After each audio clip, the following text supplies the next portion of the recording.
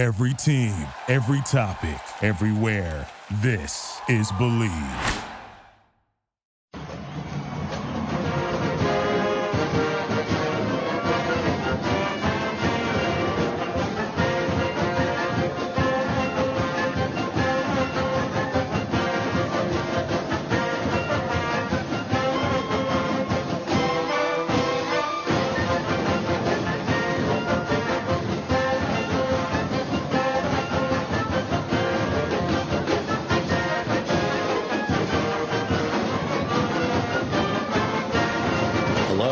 Welcome to the 178th edition of the Illegal Motion College Football Podcast.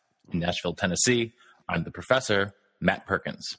And a deep seam across the Harpeth River from me here in the Music City, it's our own offensive coordinator, the coach, Corey Burton. What's up, man? What's up, Josh? Since football season ended, I've been trying to figure out what I can do to fill my time, and I got to pick up a hobby like collecting stamps or basket weaving, or maybe this little podcast that we do. Oh, what's up, guys? Hey, excited Coach. To be here. All right. Well, we can't get started without the third amigo in the second city. They call him Mr. Fahrenheit. He's traveling at the speed of light. It's our intrepid blogger from Big Ten and Counting, Josh Cook.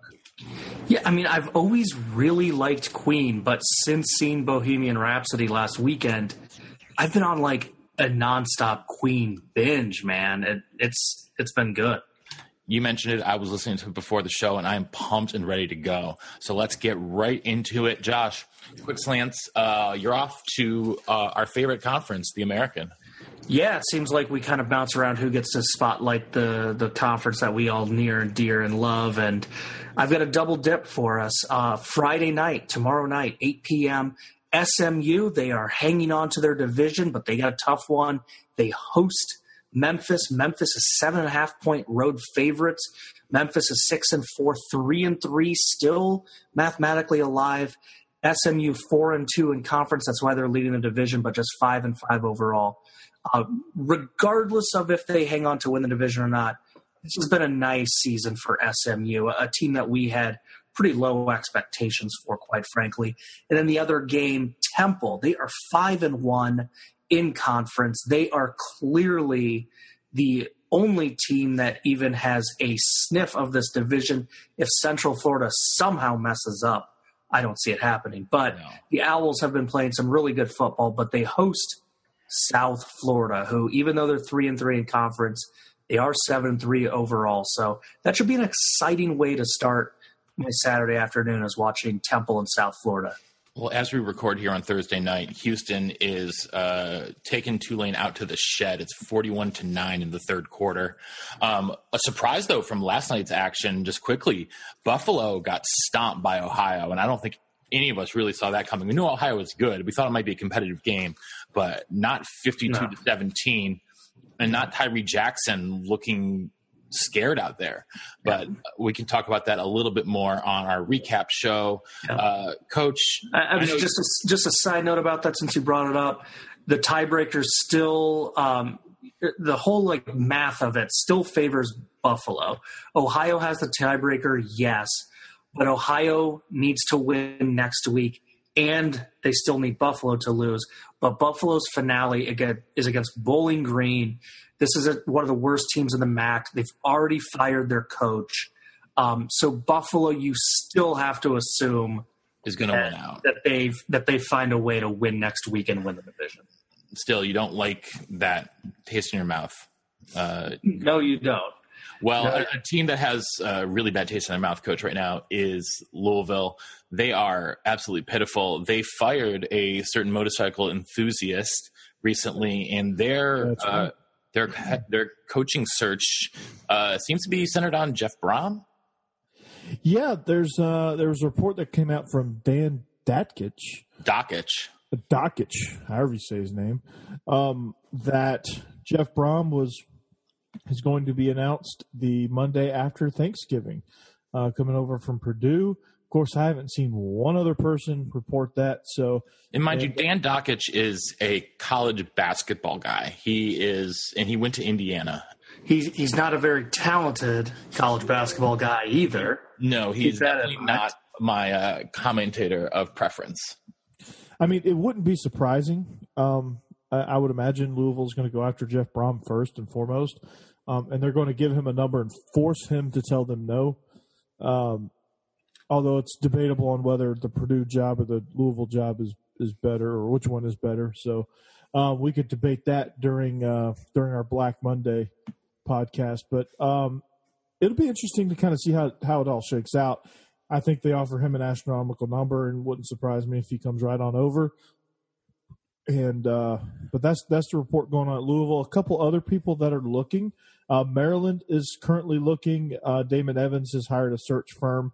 Matt Canada, if he keeps up, I thought he's done a pretty good job with that program, and he has just as good a shot as anybody. But they don't have any lead candidates right now. I think they're still kind of just searching.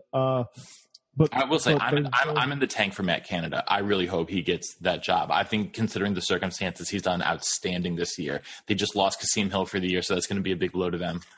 But yeah, he deserves a shot. Yeah, but he's going to get about DJ Durkin, is going to get about a $5 million buyout from the University of Maryland. So he's going to get the golden parachute nonetheless. Also, Kansas is looking. Here's a name that recently shot down the Jayhawks, Mark Mangino. So I don't know what they're going to do. I think he just threw that out there to say, no, I would not take the job. I don't think anyone's offering Mark Mangino the job, frankly. True. East Carolina, they're hinting at firing Scotty Montgomery.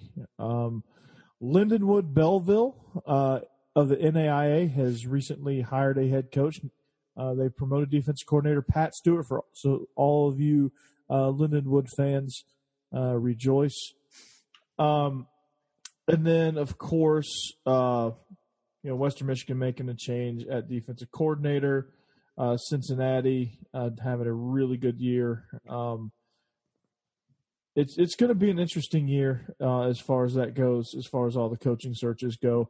I think on a serious note, the lead candidate for the Jayhawk job is LA Rams senior offensive analyst or offensive assistant Jed Fish.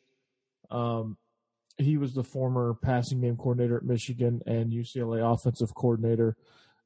So he's kind of emerged as kind of that lead candidate. And if you're looking for the JUCO route, I'll end with this one. If you're looking to jump into junior college football, Dodge City Community College, located in Dodge City, Kansas, is looking for a head football coach. So just so you know, they're looking as well. So that coaching search there will get interesting. Josh, before I get into my next slant, though, personally, I would not want to touch the Louisville athletic department with a 10-foot pole. That place seems toxic. Yeah, their athletic director got fired. They're paying Petrino not to coach. They're paying Rick Pitino not to coach. It's a mess right now. That's without, that's an understatement right there. I will say this. I was kind of thinking about the rumors about Brom, and I take it with a grain of salt. Maybe Dockich will prove to be right, but I think he's just stirring up crap. That's what he does. He's a professional crap stirrer. In my opinion, I think this is a classic scenario of, do you want to coach your alma mater and potential dream job versus do you want to win championships, whether it's league or national title?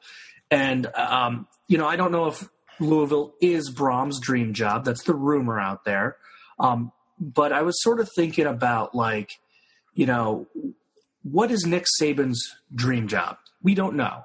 He is driven to have the most perfectly run machine program. And he wants to win national titles. And that was always his dream. And he went to schools that could accomplish that. That's why he didn't stay at Michigan State. That's why he even moved on from LSU. He wanted to challenge himself in the NFL briefly. And it's why he has never, ever, ever entertained notions to go back home to West Virginia or to go back to his alma mater, Kent State.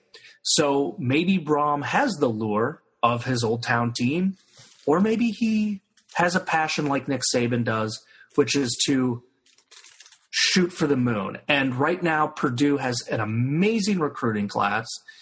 The division appears to be there for the taking as Iowa can't figure themselves out. Wisconsin is going through just a mess of a season. Nebraska is rebuilding. And so Purdue could very easily win the division next year. So I think those are kind of the factors at play. And I'm not sure any of us know Jeff Brom well enough to know where his kind of priorities lie. Yeah, well, we will have to move on from that. For my first slant, I'm going to quickly get to the Battle of Los Angeles. USC, UCLA, going down at the Coliseum this weekend. SC is the favorite, and, I think that things might go south for them, though. And if they do, I'm not going to be surprised at all if Clay Helton is fired come Black Monday. He's not Lynn Swann's guy to begin with, and I feel like a lot of the USC fan base is not very enthralled with him at this point. Chip Kelly, even though they've been still losing a lot in the second half, their offense is really starting to come around. Their defense, as it seems every year, has suffered a ton of injuries, but the offense, and Wilton Speight in particular, has been a steadier hand than Dorian Thompson-Robinson was. USC's lost 3 of their last 4. The only win was versus Oregon State, and they've had a tough time getting sustained offense. I feel like a lot of UCLA's problems have been untimely turnovers, but they've been cutting down on those less. And I really feel like UCLA has a chance in this one for some reason. And I feel like that would make the Bruin fan base feel pretty good about this team going forward. Because if you remember early in the season, I think they started like 0-3 or 0-4. People were a little more lukewarm on the prospects of Chip Kelly in Westwood. Anyhow, Josh, a couple games from the Big Ten I think you're going to get to. Yeah, they caught my eye purely for the spreads. Division champion, Northwestern, nationally ranked, already clinched the West. They're heading to 5-5 Minnesota, and the Gophers are favored. The other spread that caught my eye, Iowa, train wreck, offense, woeful one week, decent the next week, woeful the next week. They hit the road to Illinois, and they are not just favored. They're 2 touchdown favorites. They're 14.5-point favorites over Illinois. I'm not sure Iowa can score 14 points in a game. Interesting stuff out of Vegas. All right. Coach, what else is going on this weekend? Well, I just did my Spurrier voice there. The SEC has a really strong slate of games this week. Strong if you're the visiting team, your paycheck is going to be strong for coming in and sacrificing yourself. UMass is the Bulldogs are taking on the mighty Minutemen of UMass. Marcus Camby comes back, and he's going to be a force in the low. This is football. Sorry. The Citadel, at least Georgia's playing an FBS team. The Citadel visits Alabama. Tua will find a way to score 28 points on the first 2 passes of the game. I don't know how that's going to happen, but he will. Idaho travels to the swamp to vandalize the swamp. One of the few conference games is Mizzou, Tennessee. That'll be an interesting contest. Tennessee looking to become bowl eligible. Missouri is continuing its roller coaster of a season, but Drew Lock is extremely talented. So is Larry Roundtree, but Tennessee is playing their best football. I think as a podcast, collective podcast, we're all Auburn fans this week because they take on Liberty at Jordan-Hare. UAB travels over to A&M. Rice goes down to Baton Rouge. Ole Miss, Vandy, which has actually become a pretty good rivalry. There's no love lost between them two. Both 1-5 in the conference. Chattanooga is traveling to Columbia, South Carolina, and not sure if Mississippi State's playing or not, but I don't really care. But I'm gonna go. West Coast Corey here. Talk about a couple of games. The Battle of LA is one that really jumps out of the page on me, or at me, I should say. Two coaches that one is struggling, but the arrow's pointing up because he's in his first year and he's welcome back to college football. He's got to get adjusted. That's Chip Kelly. They're hosting the Trojans and the Rose Bowl, which is good because LA they need to get the turf ready in the Coliseum because the Monday Night Football game was moved from Mexico City to LA because of bad turf. That didn't stop the Redskins. That did not stop from putting RG3 out on bad turf. That's true. And look how that turned out. Yeah, it worked out well for him. So that kind of pits a quarterback battle of JT Daniels and Dorian Thompson-Robinson. And, JT Daniels has put up good numbers, but the overall record doesn't. They're exactly 500, which, if you're a Trojan fan, that's not really all that good. It's going to be one of those games where these two teams really are even. They're, for the season, total yards, they're both averaging right at 370. USC is averaging a touchdown more than UCLA. Yards allowed is kind of where the discrepancy is. UCLA needs to find some defense. They're averaging giving up 442 yards and 33 points a game. They're going to kind of have to figure some things out on the defensive side of the ball, build some depth, things like that. But I think with time, Chip Kelly's going to recruit some guys to come in there and play some defense. But honestly, I think USC is going to take this one if JT Daniels can get in a rhythm early. I think that they will overwhelm UCLA, and UCLA will start to kind of feel like they have to get it all back quickly, and they'll start to kind of go into panic mode. And I just think they're kind of a team that's trying to find their way and trying to find their mojo, and I don't think it's really going to happen. I think USC is gonna win the Battle of LA this year. All right, so we disagree on that one. Now, did you guys hear how and why LSU scheduled Rice? It's a pretty interesting story. What's the story? So the AD was filling out the schedule while Coach O was eating lunch. The AD called and he says, "Hey, Coach, what do you think of Rice?" And I love Rice. Coach O responded, I love Rice. Red beans rice. There's red rice beans, man. That's how it's scheduled. It was a miscommunication. Red beans rice. He thought he was asking what he wanted to go with his catfish, and he said red beans. And the AD said, "Okay, yes, we will schedule Rice in Old Red Stick." Oh God, that is far too plausible for my liking. As much as a joke, that could have happened. Because Coach O was about on his 10th can of Red Bull at that point. And it was he's got his own fridge in his office. So. Oh yeah. All right. Well, finally, the Badgers will wallow into West Lafayette this weekend after their pathetic showing against Penn State, and they're just looking to not get blown out again, frankly. But I don't even think that's going to happen. There's no way this team can possibly slow down Rondale Moore. He is one of the best players in the Big Ten, much less, cover him at all. And the Badgers have no pass rush whatsoever. Levi Segapolu out for the year. The defensive line is pathetic. It's not going to be too tough for Blau to carve up the Badger defense and get the ball in the hands of Rondale Moore. Purdue's a 4.5-point favorite. I would take Purdue if they were a 14.5-point favorite. This Badger team is absolutely cooked. The only thing that would give me pause at all, if I were a Boilermaker fan, would be the rumors surrounding Jeff Brom.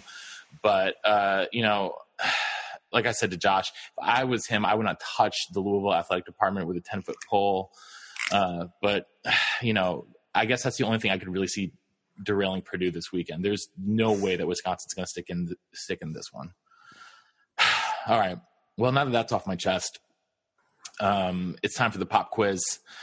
Gentlemen, number 2 pencils, Scantrons, you know the drill. Can I use a Sharpie? I'm lenient. I'm feeling lenient today, so yes. All right. In their last two games, both losses, by the way, the Davidson College Wildcats have rushed for 1,308 yards. 1,308 in the last two games. This year, in FBS college football, there are 20 teams that have rushed for less than 1,308 yards for the entire season. You need to name the 20 worst rushing offenses in college football this year. Coach, I will start with you. Well, it's probably one of the best offenses, but when you think of rushing, this team is probably last on the list, and that would be the Fighting Pirates. That is correct. Washington State is the second worst. They have rushed for 777 yards this year. They had one game where they had 0. And they still won. And they still won and put up almost 500 yards total offense. And that's when we got the epic quote about balance. Yeah. Josh. Well, when I think of really, really bad offensive teams, one of the first clubs that comes to mind is San Jose State. They're 1-9. I think they've been shut out 2 or 3 times this season. They are really one of the most dreadful teams. I can't imagine San Jose State has many yards, regardless of whether it's through the air or the ground. They are the worst. They have 648 rushing yards in the year. They are averaging 2.1 yards per carry. Ooh, they played 10 games, so that's really a nice, easy way to just move the decimal over, and you'll get their yards per game. Yep. Who did he say? San Jose State. Ooh, okay. I said San Jose State. Okay. San Jose State. Okay, so since you said San Jose State, I'm going to say San Jose State. Oh, wait. So you got to think that just the bottom feeders can't throw or pass or run or kick or do anything right. So I'm going to go with the UConn Huskies. Ooh, UConn. Nice. I like it. Sorry, Coach. Unfortunately for you, they do not appear on this list. I can tell you their exact number here in just a second. They've rushed for 2,190 yards on the year. So they're actually number 26 in the country in rushing. What? Yeah. How are they so bad? Because they cannot stop a freaking nosebleed. But they've rushed for 2,000. That's even worse. They've rushed for 2,000 yards, and they. Josh. It's like it would be one thing if they already had like 4,000 yards passing because they don't hold the ball very long, but you're like control. I don't get that. They're controlling the clock. Sorry, Coach. Go ahead. Well, another team that I think of when I think of really, really bad offense, they were the worst offensive team a year ago. It cost their coach his job. Their new coach hasn't started out too hot, and it is the good old Miners from UTEP. Are they on this list? UTEP, they just break the threshold. They have 1,361, so that is your first strike. Oh, okay. Well, I knew they couldn't run worth a lick, but it just wasn't. They're still averaging enough. a grand total of 3.62 yards per carry. Oof. Okay, if this team is not on the list, I'm going to bed. I'm quitting and going to bed. Okay, what you got? Rutgers. Rutgers. Sorry, Coach. They have. Oh no! They Good are. night, gentlemen. They are. Coach, they have 5 more yards than Davidson does. They have 1,313 yards. Davidson has 1,308. Ooh. Well, So close. They were team number 21 on a 20-team list. That is your second strike. You're kidding me. Well, I admire the guess because I had it on my list as well, but I'm going to stay in the same conference. And despite winning the division, Northwestern cannot run the ball until they played Iowa. Northwestern, in their glorious 2.77 yards per carry, have rushed for 1,021 yards this season. You are correct, Josh. And about 600 of that was against Iowa. Coach? Well, my conventional wisdom is completely thrown off.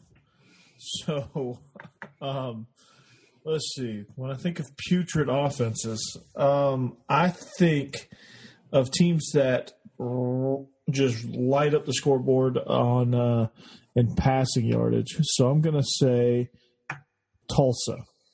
Tulsa. They sling it.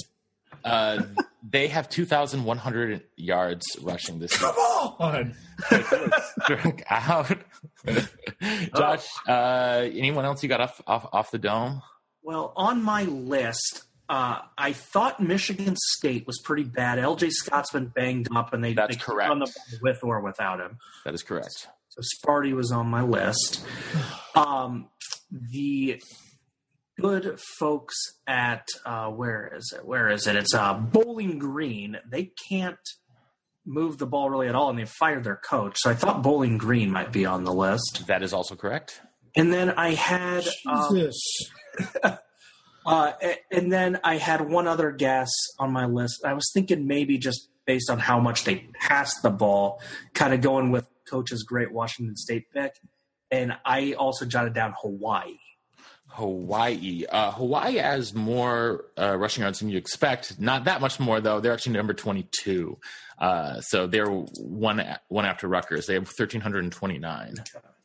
So, Josh, you've got an A. Corey, man, I'm going to keep giving you a C-. You got one right.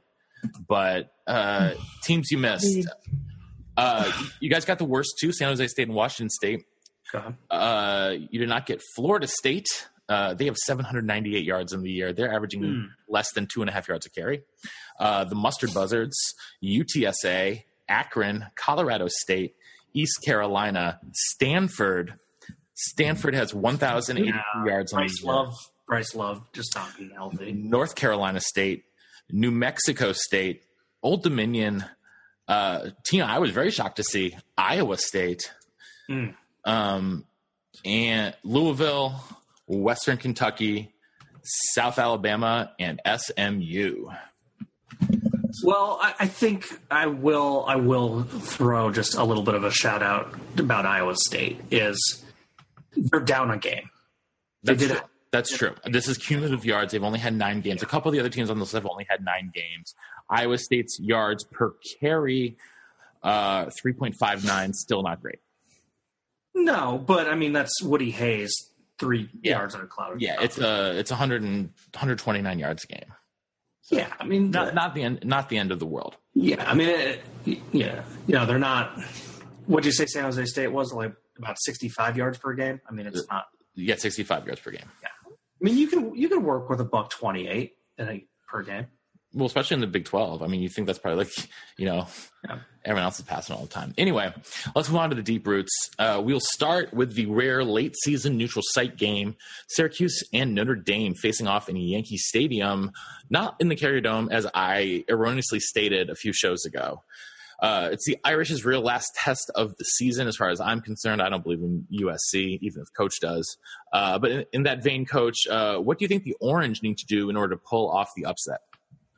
Well, they just need to do kind of what they pride themselves on doing, and that's running their tempo offense through Eric Dungey. I think it's one of those things where they could just completely discombobulate Notre Dame and get them off balance. Also, it just depends on who's playing quarterback for Notre Dame, and if they just depending on what Brandon Wimbush does, what Ian Book does, or just kind of what, who's in there. That's what Notre Dame's got to figure out. Who's their quarterback? Brandon Wimbush had a great game last week, but granted, it was kind of like an elevated JV team.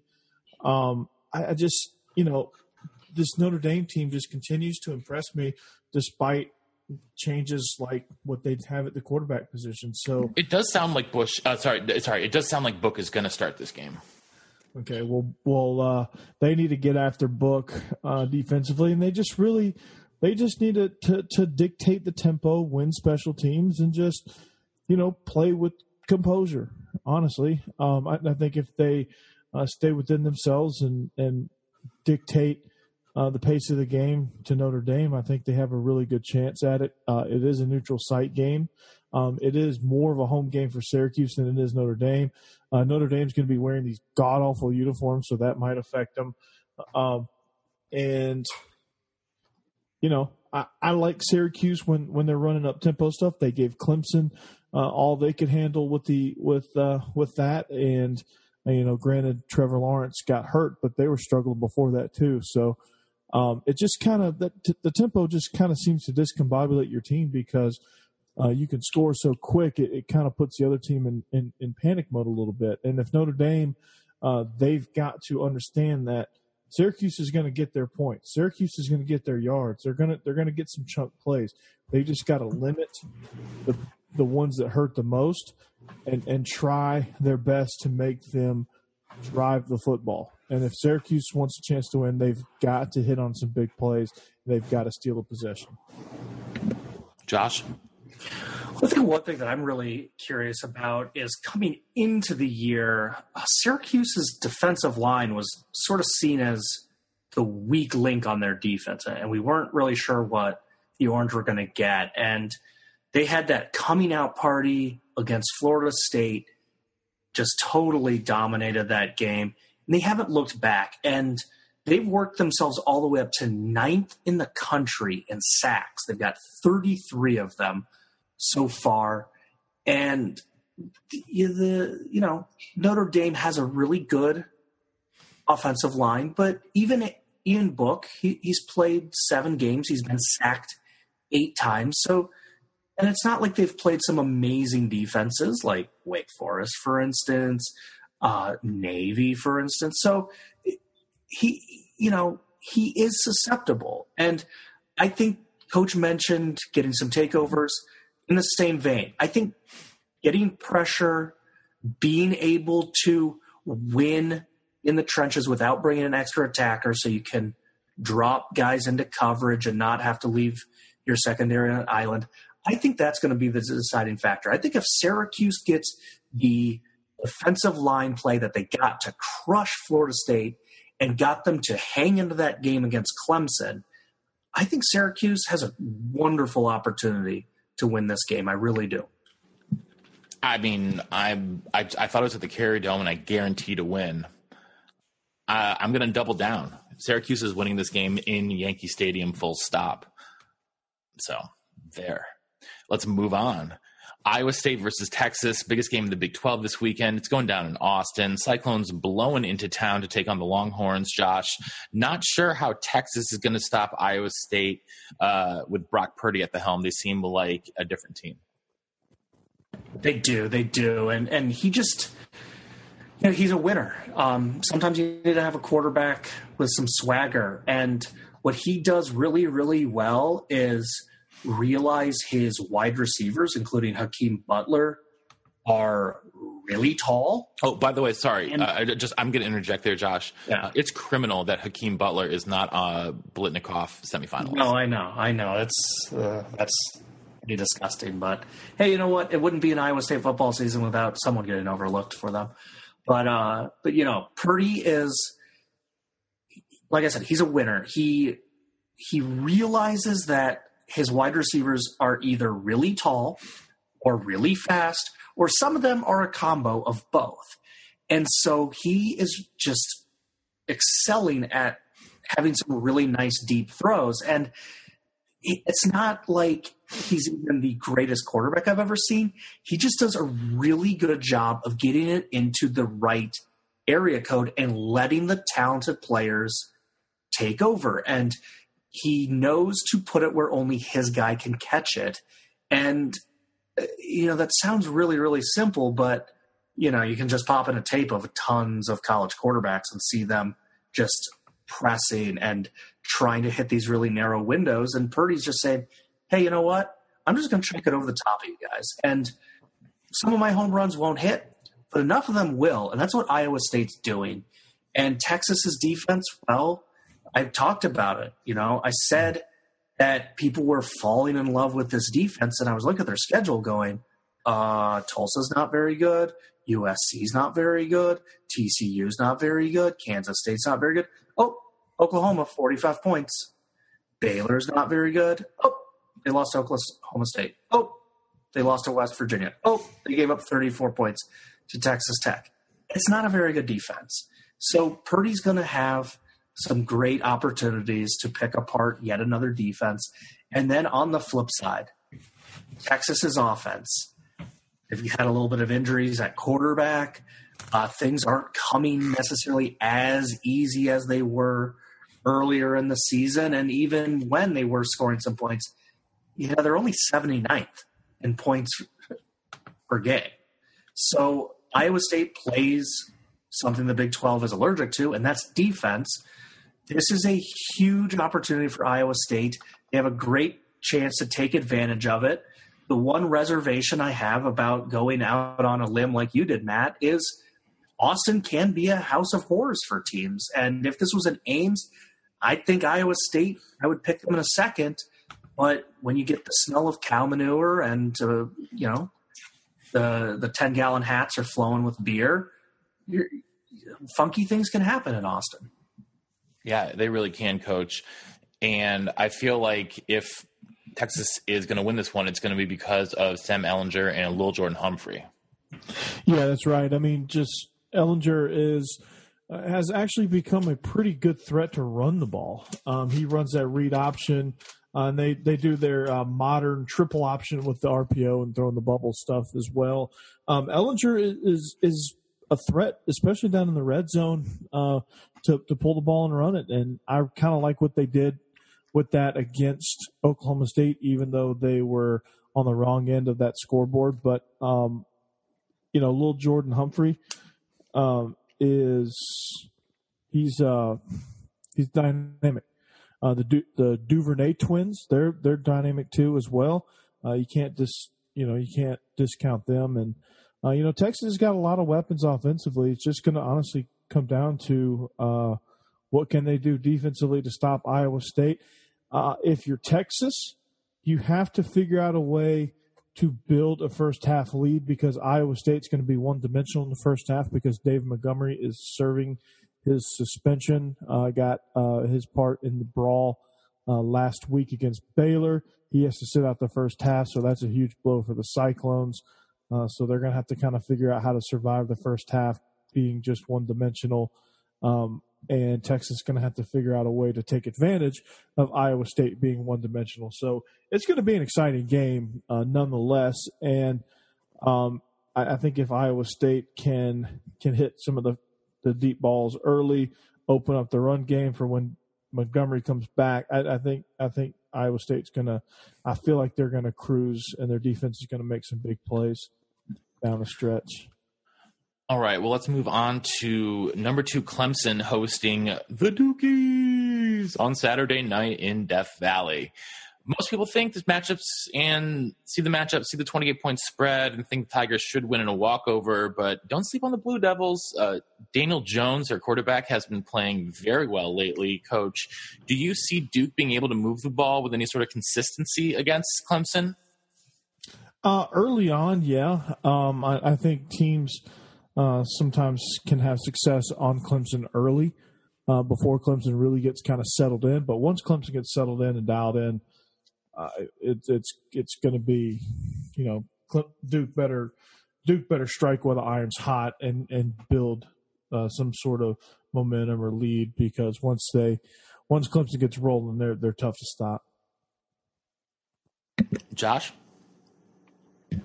Well, I don't think Duke has a great chance at winning, but I will say this about Duke and Daniel Jones. He's a hell of a quarterback. You mentioned it, Matt. He's been on fire since coming back from injury, where he missed those 2 games and then was mediocre against Virginia Tech, to say the least. But he's back in rhythm. And here's the thing why he has an outside chance to move the ball and do some things against Clemson.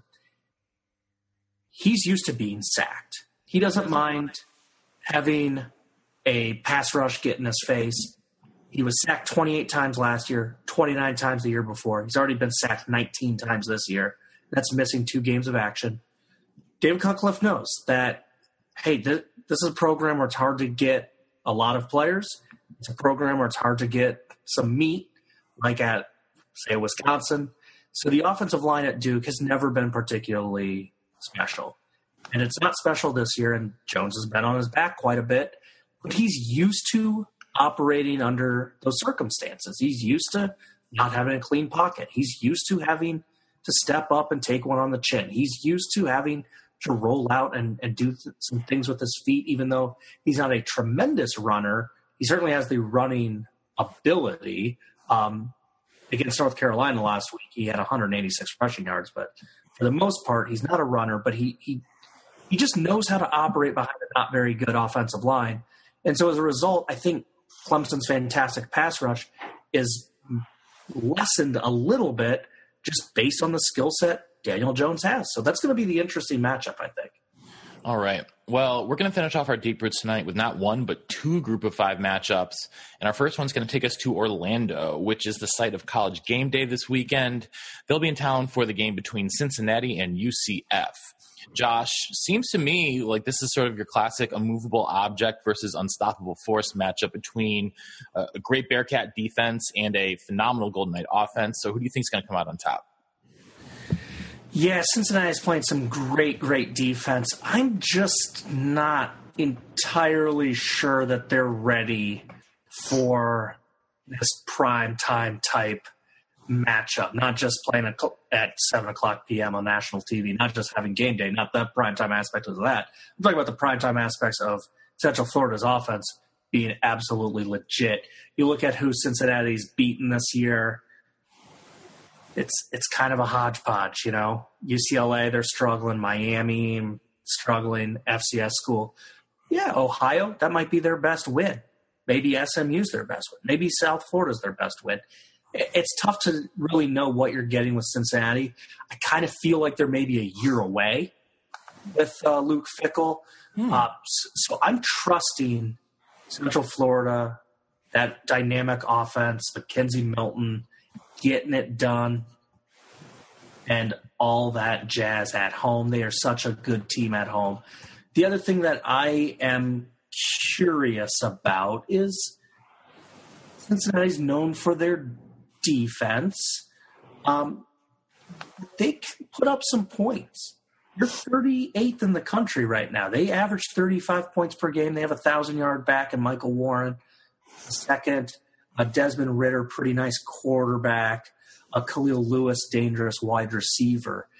I'm curious if Cincinnati wins this game, if it's not the week we say, not we, because I still love Central Florida, but the ESPN folks, if this is the week they say, see, that UCF defense was never good enough to win a national title. I'm wondering if Cincinnati's best path to an upset is actually putting up a ton of points. That would not surprise me, Coach. What do you think?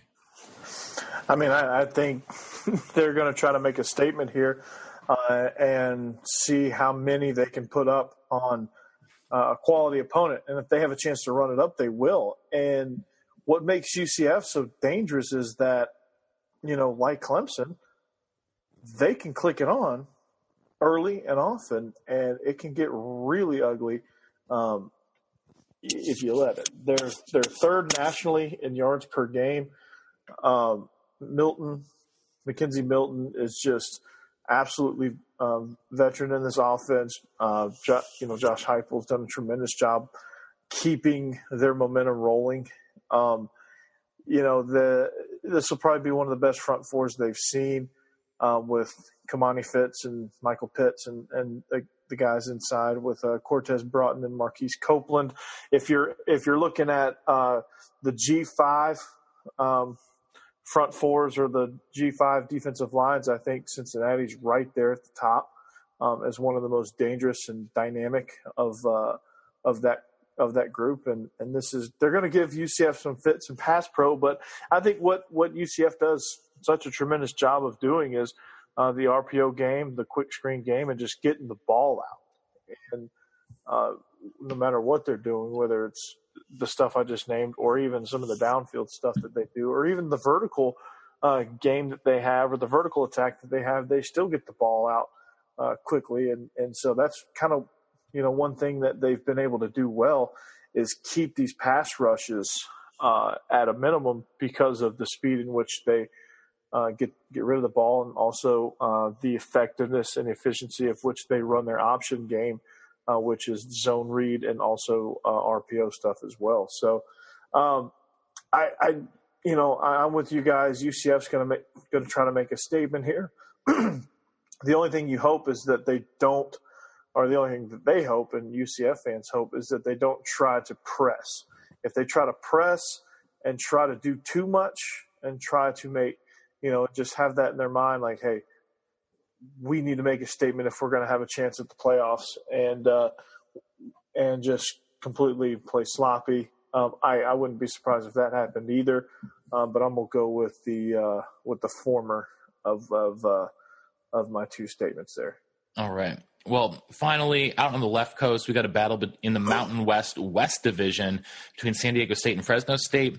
Both these teams had tough losses last week. Aztecs fell to UNLV. Bulldogs lost on the Smurf turf.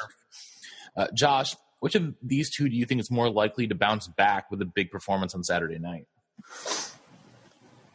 I'm going to go with Fresno State to bounce back. San Diego State, it's not a one-time kind of head-scratcher for them. They've just kind of been in a funk this season. Their running game hasn't produced the way we're used to. They're averaging just 166 yards per game on the ground. Some teams would love that, but we're used to seeing Rocky Long's team up sniffing around the triple option teams. That's usually the running game that they have. And as a result, their offense has really struggled. They're averaging just 22 points per game. Like I said, this has been a season-long funk. Jawan Washington getting hurt in the middle of the season hasn't helped things. I still don't think he's all the way back health-wise. Last week in that loss to UNLV, he was really ineffective, just 66 yards on 21 carries. Fresno State, healthy to healthy, I'd probably take it San Diego State, even though Fresno's been really good the last 2 years. But with this San Diego State kind of limping along, the game in the Big Green Valley, I think the Bulldogs bounce back from the Smurf turf loss. I think they wrap up the division this week. I think it's all things go for Tedford's club. Coach, how do you feel about this one?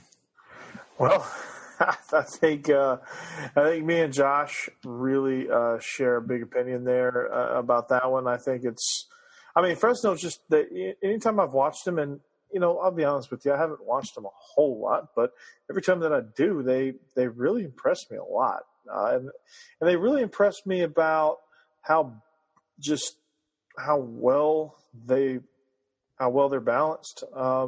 Their defense is solid. More than solid.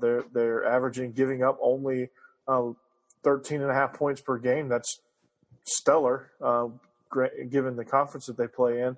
They're scoring an average of 38 points per game. They're chewing up 427. That's total yards. They're throwing better than they are running. But I think Tedford in his the resurgence of the Bulldogs of Fresno State, I think it's, a lot to do with just kind of the overall culture that Jeff Tedford brought, and just kind of the confidence that they have in playing well and knowing that they can, do some things, and they've recruited well, and they're just kind of a program that's on the rise, and I've just been impressed watching them. And there's not one single thing I can pinpoint, which is actually a good thing in this case, because they do a lot of things really well, and they're only going to get better. All right. Well, it's time for us to move on to our spread formations.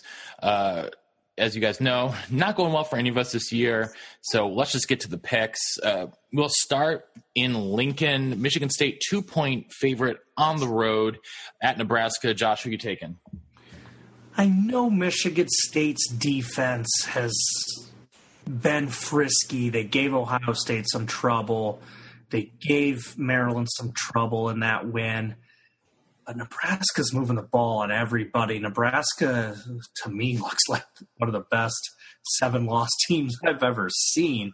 I'm going to go with the Huskers because I think they win. Coach? Yeah, I'm going to go with the Huskers as well. they've impressed me with the way they've moved the ball and the way they've done some things. They just are bumbling when it comes time to finish. But and Michigan State has just been sloppy. So give me the Huskers.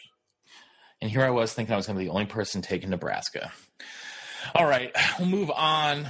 Pitt is a 7-point favorite in Winston-Salem against the Demon Deacs. Josh, who are you taking?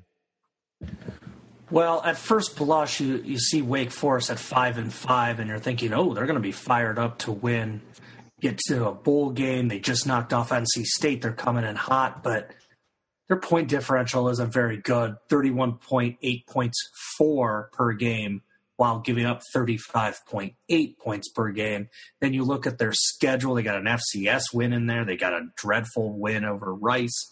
A win over dreadful Rice, I should say. A win over a struggling Tulane team.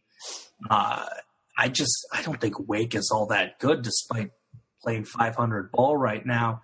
Pitt can taste the ACC title game. I think Pitt comes in fired up, using that running attack that's been deadly the last few weeks. Narduzzi's crew wins by more than 7, and they cover. All right, Coach. Yeah, I mean it's hard. It's hard to pick Wake Forest at this point. I just don't trust them. I think they're decent, but I think Pitt has been better, and Pitt is at times they can head scratch, and at times they can frustrate you, and you wonder what the hell. But other times they've looked really, really impressive, and Wake Forest just has not, to be honest with you. So give me Pitt. Yeah, Wake Forest is 95th in the country in rushing defense, and we know Pitt can run the ball. So I think Pitt wins this one going away. Next, we've got Arizona heading out to the Palouse. Cougars 10.5-point favorites at home. Josh, what side do you on? Well, look, I picked Arizona to win the division. It was a little bit of a reach back in the offseason. It's a huge reach now. But we stick to our guns on this show no matter how wrong the take appears to go. So I got to ride or die with Arizona. They're going to pull off the monumental upset and win the division by God. Give me the Wildcats. Let's make it happen. All right, Coach. Wow, you're so enthusiastic about that. Yeah, that was definitely enthusiasm. Yeah, I'm not sharing your enthusiasm. I'm taking the Cougs here. They're just going to keep rolling. Tracy Clades is going to actually, if he doesn't shut out Arizona, I think he's going to come close to it. And then Gardner Minshew is going to have another record day at home on the Palouse. Yeah. Wazoo. I'm with you there, Coach. Washington State's defense is just too much. Arizona their pass defense not the greatest. I will stick with you on this one and go with the Cougars. Next, we've got Penn State 27.5-point favorites in East Piscataway. Josh, Rutgers managed to cover last week. 35 number. They're going to do it again. Well, you look at Penn State and. Yeah, they blew Pitt out at the beginning of the year. Yeah, they blew out Kent State at the beginning of the year. And yeah, they blew out Illinois at the beginning of the year.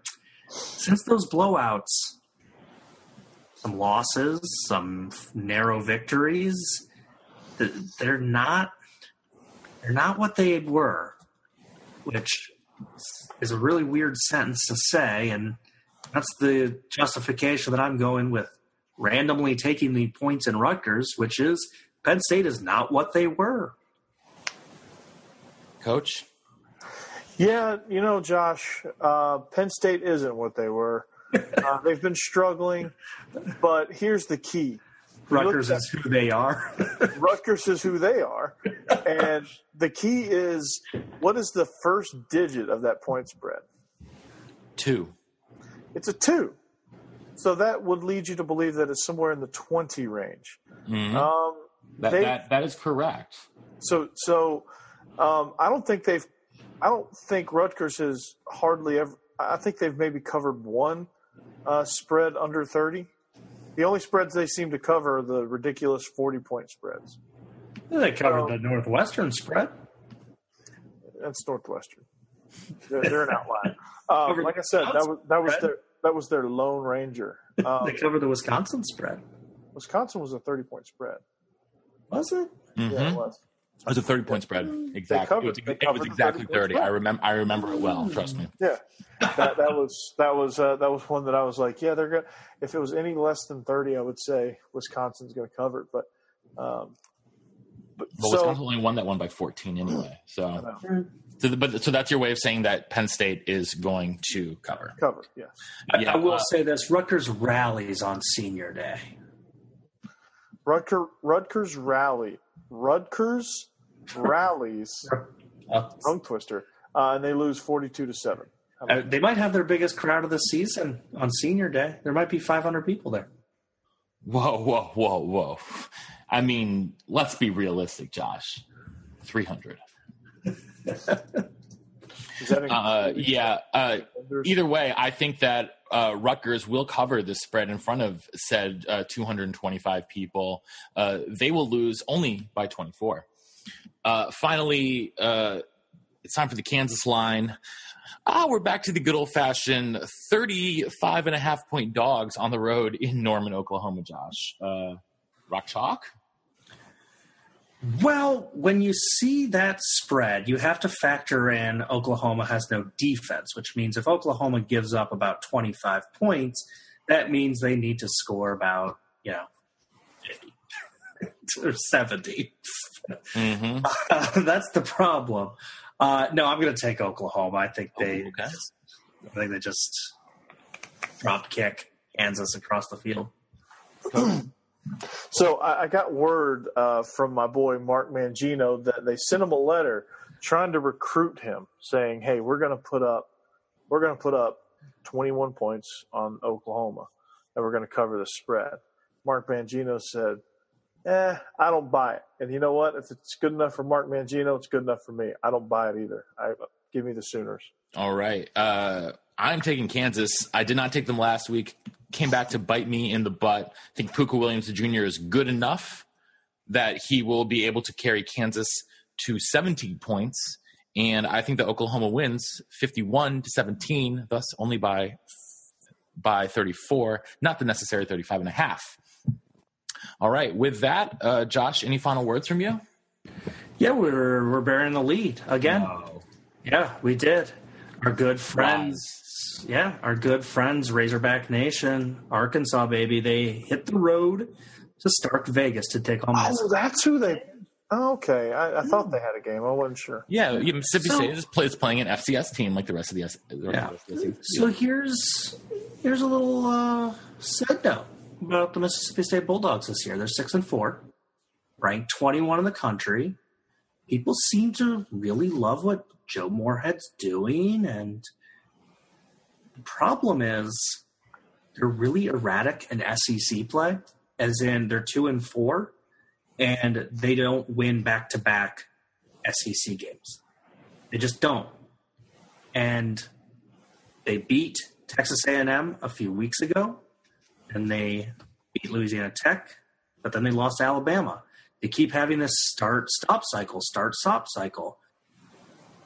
They just got thumped by Alabama 24-0. They can't score in the red zone. We saw all those difficulties. This is prime time for Arkansas because they love to lose multiple SEC games in a row, just like they did when they lost to Kentucky and Florida. This is the week, baby. Razorback Nation. Make it happen. Woo, pig suey. Coach. I don't know if I can follow that. I don't know how you can expect to. I think I just rambled on and on about Mississippi State. But you ended it with a glorious woo pig. I did. That's all that matters. It can be total gibberish up until that point. Okay, well, you know what? I've got a well finally tonight. Guys, we buried another lead. This is the best FCS matchup we've had in a while. That's Colgate versus Army. Josh, do you know how good Colgate's defense is? Well, it's probably good at preventing plaque. And gingivitis. The gum disease, gingivitis. It is good at preventing plaque, preventing gingivitis, and preventing teams from moving the ball. They are number one. They're number one in FCS in rushing defense. They allow 56.7 yards per game. Number 4 in passing defense, 135.7 per game. Number 1 in total defense. And number 2 in time of possession. They've given up 29 points all season. And 17 of those were in their first game. They have given up 12 points since the second week of September. They are only 11-point dogs at Army. This is one to keep your eye on. Early game on Saturday. Colgate might pull the upsets. Army, maybe looking ahead to the finale of the Commander-in-Chief's Trophy for the Army-Navy game coming up in a couple of weeks. Not saying, just saying.